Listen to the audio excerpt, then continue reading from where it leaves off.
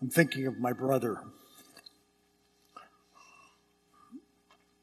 Because my brother always tells me, my brother's name is Fernando.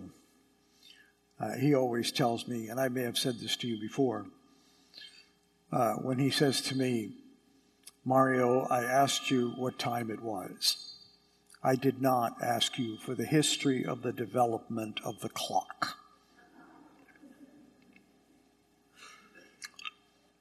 The problem always, at least the problem that I have, is that religion has never really made sense to me unless I try to see it in the widest context possible. Because I'm constantly asking the question, why? Why? Why is it that way? Why does it have to be that way? And it really makes no sense until you understand the context of what's going on and why we're told to do something. And that's the approach that I'm taking today in the gospel. Jesus in the gospel today is asking us to do something that is, in terms of the world, totally counterintuitive. Totally counterintuitive. Listen to this. And again, it defies, unless you knew something what's going on here. You've heard of it as say, an eye for an eye and a tooth for a tooth. But I say to you, offer no resistance to one who is evil. What? Offer no resistance to one who is evil. Somebody strikes you on the right cheek, offer the other one. Somebody wants to go to your law over your tunic, offer your cloth, offer your tunic as well, your cloak as well. If somebody presses you into 1 mile, go 2 miles. So at first you got to ask the question: what, are you crazy? Are you nuts over this? So why are you asking us that? And that's why I have to press against my little brother a little bit today. So why? Why does this make sense? And what's Jesus trying to do? Let me take you back to the first reading. In the first reading, I think we can find the key, and I'll put the key in the context of the church's whole teaching. Here's the key. Speak to the whole Israelite community and tell them. Now he's speaking to all of us because we are the new Israel. And here's the key. Be holy, for I, the Lord your God, am holy. Now at first you might say, so how's that the key? Here's the wide context. The word holy, most of you know that I am really stuck on etymologies. I'm constantly saying, why? What does that mean? What is you're trying to say? The word holy, the most interesting aspect of that word, and it can all mean set apart, but I'm going for the English word because I find the English word extremely interesting. Take the word holy, and in your mind, just spell it, Holy.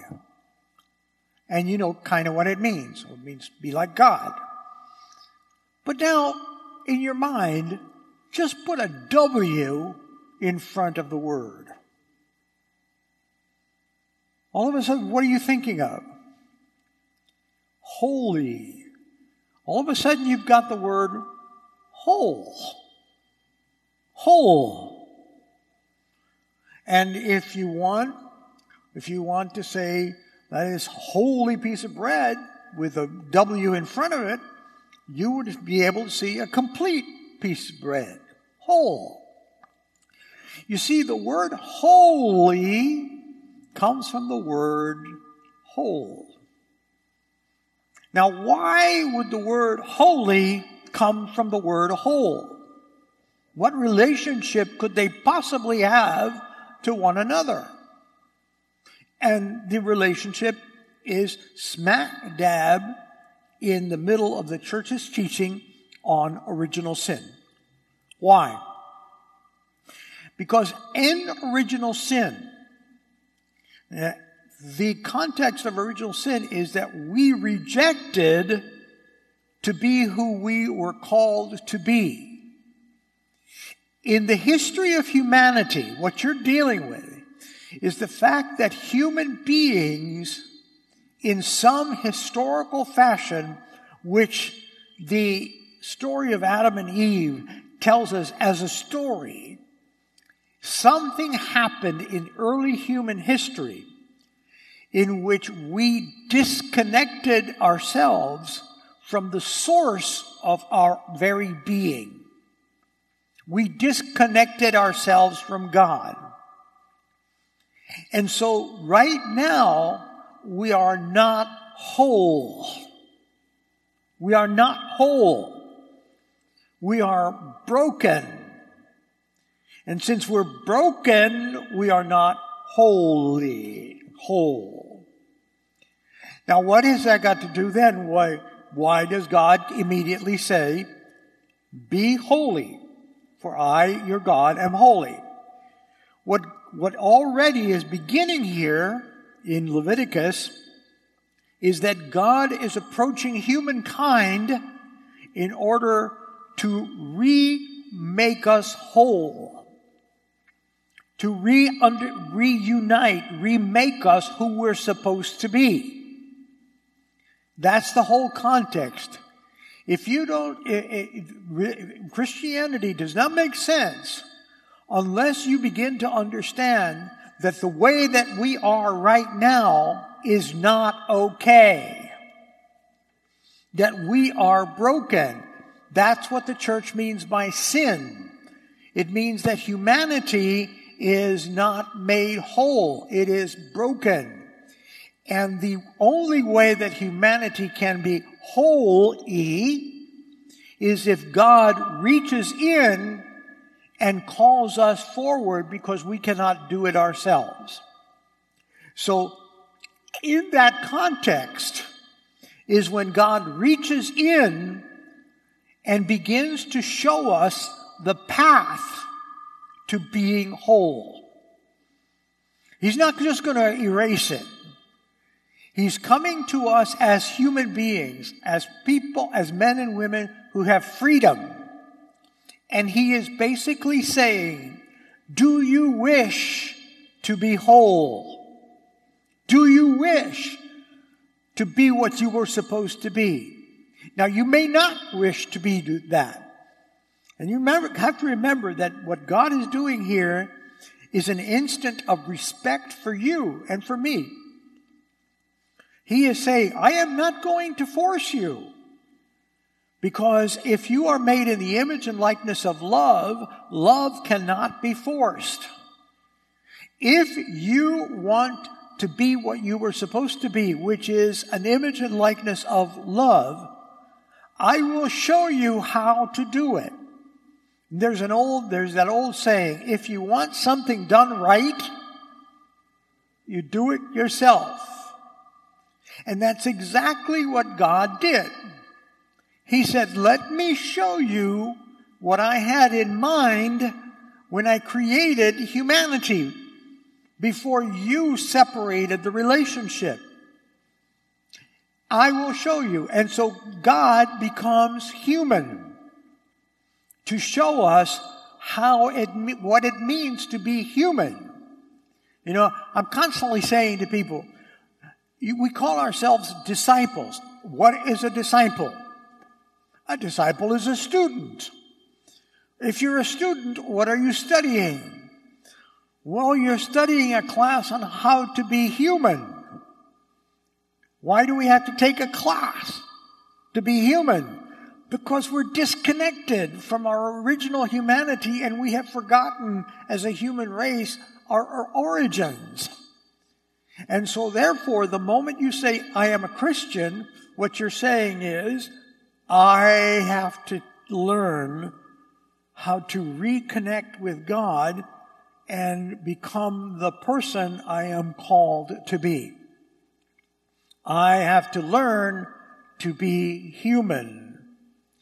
And Jesus came to show us that, and in showing us that, to give us what we have always what we always wanted, a life that does not end, thus the resurrection. He's saying, look, I'm here to give you a chance to come home. I'm here to give you a chance to be who you were called to be forever. Now that's the context, why the gospel today? Because the gospel today, Jesus is showing us part of what it means to say yes to being whole. What does it mean? Notice that God said, be holy like I am holy. In other words, you want to be whole? You got to be like me, because that's what I am. Otherwise, if you want to be broken forever, last week, the gospel, the first reading was wonderful. It said, God has put before you life and death. Whichever you choose shall be given to you. God doesn't send people to hell. You choose it by choosing not to be whole. So, be whole, E. And now Jesus starts. Why does he start? He starts because the Old Testament is not complete. It is not whole. We always remember that in the ancient world, the way that God revealed himself, he did it slowly. He did it slowly, and the Bible is not like, for example, the Quran. The Quran, for example, in the Quran, Muslims believe that God spoke directly to the angel Gabriel, and the angel Gabriel gave exact God's word to Muhammad. And so when you have the Quran in Muslim theology, that is the Word of God. The Quran, for example, is not equal to the Bible. What the Quran is, it's equal to the Eucharist. The Quran is, you know how in Christianity we have the incarnation. Well, in the Quran, in Muslim theology, the Quran is the inlibration of God. God becomes a book. But for Christians, the word of the Lord, the Bible, is the history of it's not directly the Word of God. It is the Word of God through the Word of man. Okay? And so you have to learn to see the development of the Word of God from unclarity to greater clarity. Jesus is the clarity, the fundamental clarity. Let me give you an example that I like to use. Imagine that you have a little kid, say 6 years old. And imagine that you tell this little kid, okay, every year on your birthday, I want you to write a paragraph on what love means to you. And so this little child writes a paragraph every year on his birthday on what love means. And the kid grows up to be 96 years old. Now, when the kid dies, you have this collection of 90 paragraphs on what love means. Now, you take all those individual paragraphs and you put them into a book. And now you're in a class studying the life of this little boy, of this old man now. And the professor gives you the book of the collection of 90 different paragraphs. coming from the whole life of this person on what love is. And you're told, I want you to write an essay on the meaning of love for this person. And there you go. Now, as you face reading the book and you're about to write this essay, what part of the book do you give greater weight to? Do you give greater weight to the writing of a 6-year-old, a 30-year-old, a 70-year-old, or a 96-year-old? Which part do you give greater authority to? Well, you give greater authority to the latter parts. Why? Because the 6-year-old, you're going to see, has all kinds of mistakes. The 6-year-old can say, love is when mommy gives me a chocolate cake for my birthday. And he goes on, you can go on and on. Love is, my girlfriend because she's beautiful. And you could go on and on and on. But you can get the development of the kid into a man, into the fullness of understanding. So that by the latter part of his life, he's clear, as opposed to the earlier part. That's the Old Testament. The Old Testament is God entering into relationship with the Jewish people, but they don't get it. So there's all kinds of stuff in the Old Testament that are not ready for prime time. Not ready for prime time. The moment that's why I tell people, when people come to me and say, Father, I've read the whole Bible. I go, oh no. Well, don't do that. You're supposed to, the Bible has to be studied. Why? Because you're studying the development of the thought of a people in relationship with God in the same way that people is growing. I get the biggest kick out of it because a lot of times in the Old Testament, for example, you may hear God say in say Deuteronomy or Leviticus, he may say, for my sacrifice you shall take a goat, or you shall take a sheep, and you shall sacrifice it to me, and you shall burn the offering, and it shall come up to me, burnt offering for your sins. Thus says the Lord. And then you open up and you turn the pages, and then you go to Jeremiah, and Jeremiah says, thus says the Lord, who asked you for these stupid sacrifices? They stink. All the animals of the world are already mine. I don't need your sacrifice. I want your obedience. I want you to be a follower of mine. And you want to say, well, wait a minute, Lord, didn't you just say back here to do that? That's the point. The point is, you got it when God was talking in baby talk to the ancient world, and you're not progressing. Why am I saying this? Because Jesus, notice what Jesus does. Listen to Jesus' words. You have heard that it has been said, an eye for an eye and a tooth for a tooth. But I say to you, what's Jesus doing? He's correcting the Old Testament. He's correcting the Old Testament. You have heard it said, and that's in the Bible, an eye for an eye and a tooth for a tooth. But I say to you. Now this is what's going to get him crucified. It's going to get him crucified. You know why? It would be like, imagine if I were to say, you have heard that Jesus said X, Y, Z, and I would say, but I, Father Mario, tell you. And you would go, who the heck do you think you are? That's exactly how the ancient world heard it. The ancient Jews heard it. Jesus is correcting. Now, let's get into what does it mean? Because at first, when you read it, you go, whoa, what are you talking about? First of all, when the Old Testament says an eye for an eye and a tooth for a tooth, it's not counseling vengeance and fighting. It's actually limitation.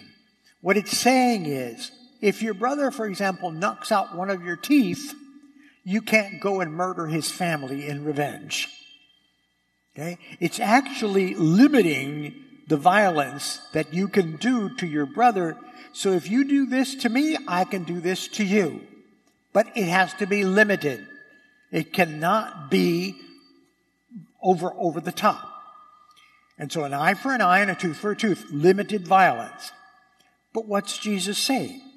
Then he says, but I say to you, and then he says, offer no resistance to the one who is evil. Now at first you go, what? What? Think about this, because I had to really struggle with this one. Why does he use the word resist? Are we not supposed to resist evil? Yes and no. Depends on that word. Always remember that the New Testament is written in Greek.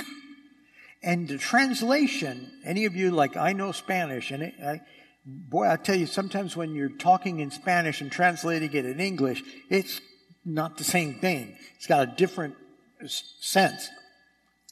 The word resist is the key. I looked up the etymology of the word resist in English. Of course, means again. Redo anything, repaint, rewrite is again. Stasistance, it says it's either to make or to push, to stand, to make, to push. So what is Jesus saying? He is saying, do not remake. Offer no remaking. Now what is remaking evil? It means,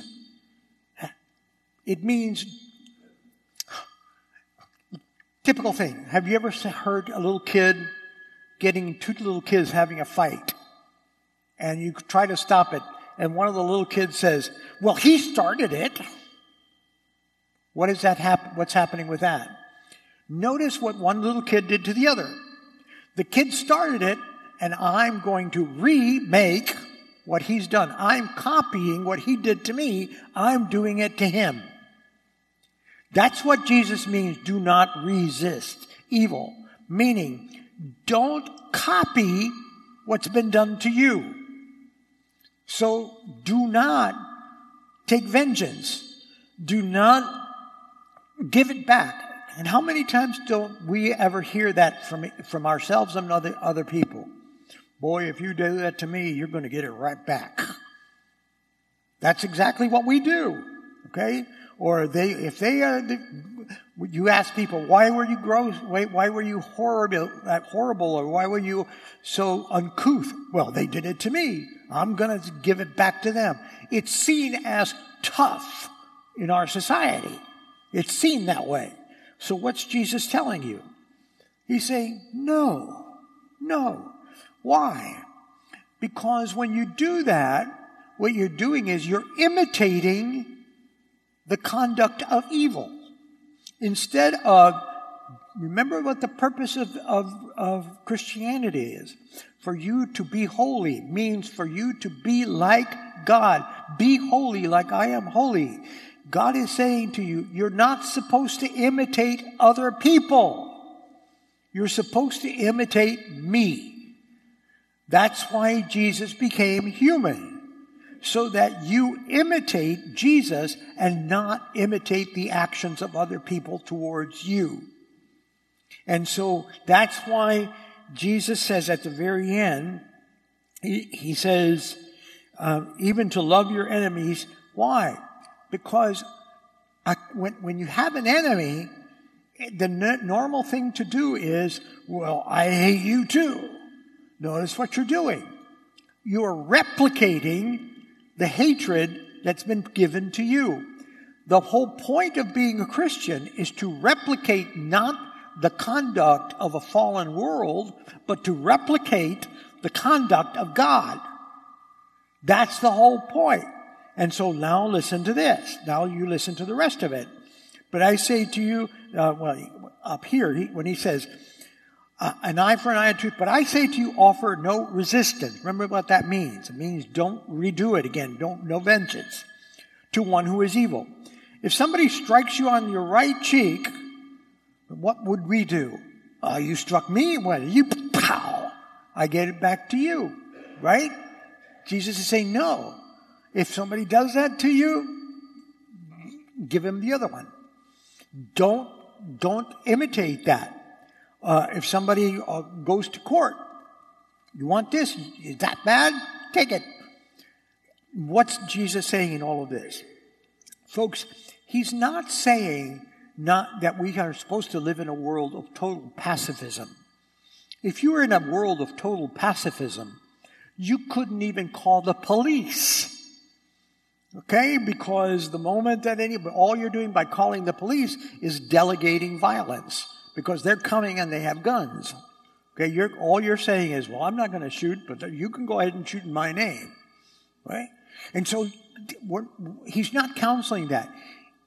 Christians have a right and a duty towards self-defense and the defense of another. What we cannot do is vengeance, to replicate evil. You can try to stop a person who is doing evil, but you don't stop them by doing evil yourself. You try to stop the evil, not replicate it. You know, I say this to soldiers and to policemen all the time.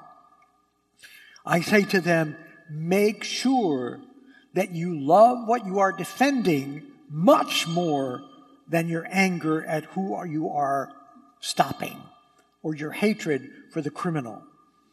Your love for the people you are protecting must be much greater than the hatred for the anger towards the criminal you are stopping.